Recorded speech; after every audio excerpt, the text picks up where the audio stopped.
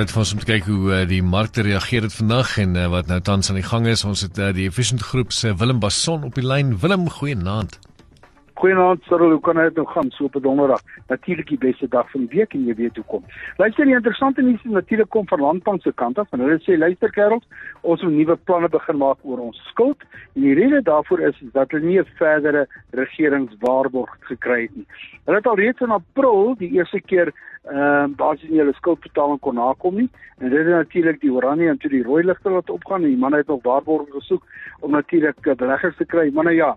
Kom ons hou duim vas, ek dink dit is tog 'n staatsdiensinstelling wat sy kop bo water moet hou en laat hierdie manne nuwe planne kan maak en dat daar aanhouers tot hulle redding kan kom. Maar lyk my nie die regering gaan vir hulle verder waarborg gee nie.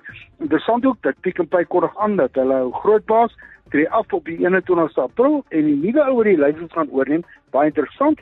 Dis 'n man wat op die huidige oomblik die hoofuitvoerende beampte is van 'n Duitse maatskappy Metro AG. Pieter Boon, as ek dit nou reg uitgespreek het, en lyk my hy gaan oorvat hier by Pick n Pay. So interessant, ek meen, dis al 'n besigheid wat lank geskiedenis van ons land en ons mense is. Luister, Naspers vandag sluit op amper al die drie, R3.332.67, so 4,19% wat hy in die groen is. Sasol sluit op R171 op die kop. En die manne wat bietjie in die rooi getrek het was natuurlik Telkom, Harmony en Discovery.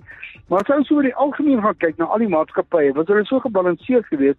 185 maatskappye het in die groen gesluit, 182 maatskappye in die rooi, maar dit het ten minste teweeggebring dat die algemene annex 0,65% in die groen gesluit het. En ons is besig om nader te kry na daai 64.000 kerf toe.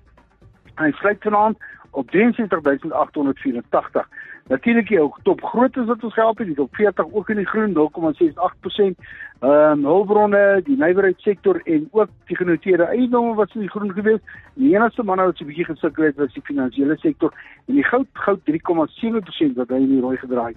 Die rand is besig om mooi te gedra, sy mag lyk my weer reg.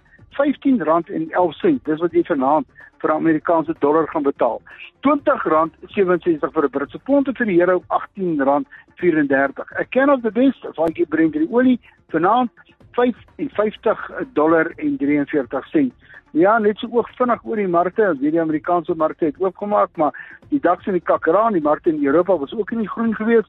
Almal in die ooste was in die groen, behalwe die markte in Hong Kong. Hoorie? En dis het lyk op 'n lekker donderdag aand. Dit is lekker warm hier in Pretoria. En ja, dis seker tyd dat dit 'n bietjie moet warm ook wees na al die reën wat ons kry. Die son moet skyn. Ja, die son moet skyn. Julle moet 'n wonderlike dag aan Sentraal Suid-Afrika wees en ek en jy praat weer môre aan. Ons doen. Jy weet 'n tipie of twee in werk, ek weet nie. Ons sal definitief. Vir 'n lekker aand vir jou, hoor Willem. Lekker aand vir julle, bye. Cheers.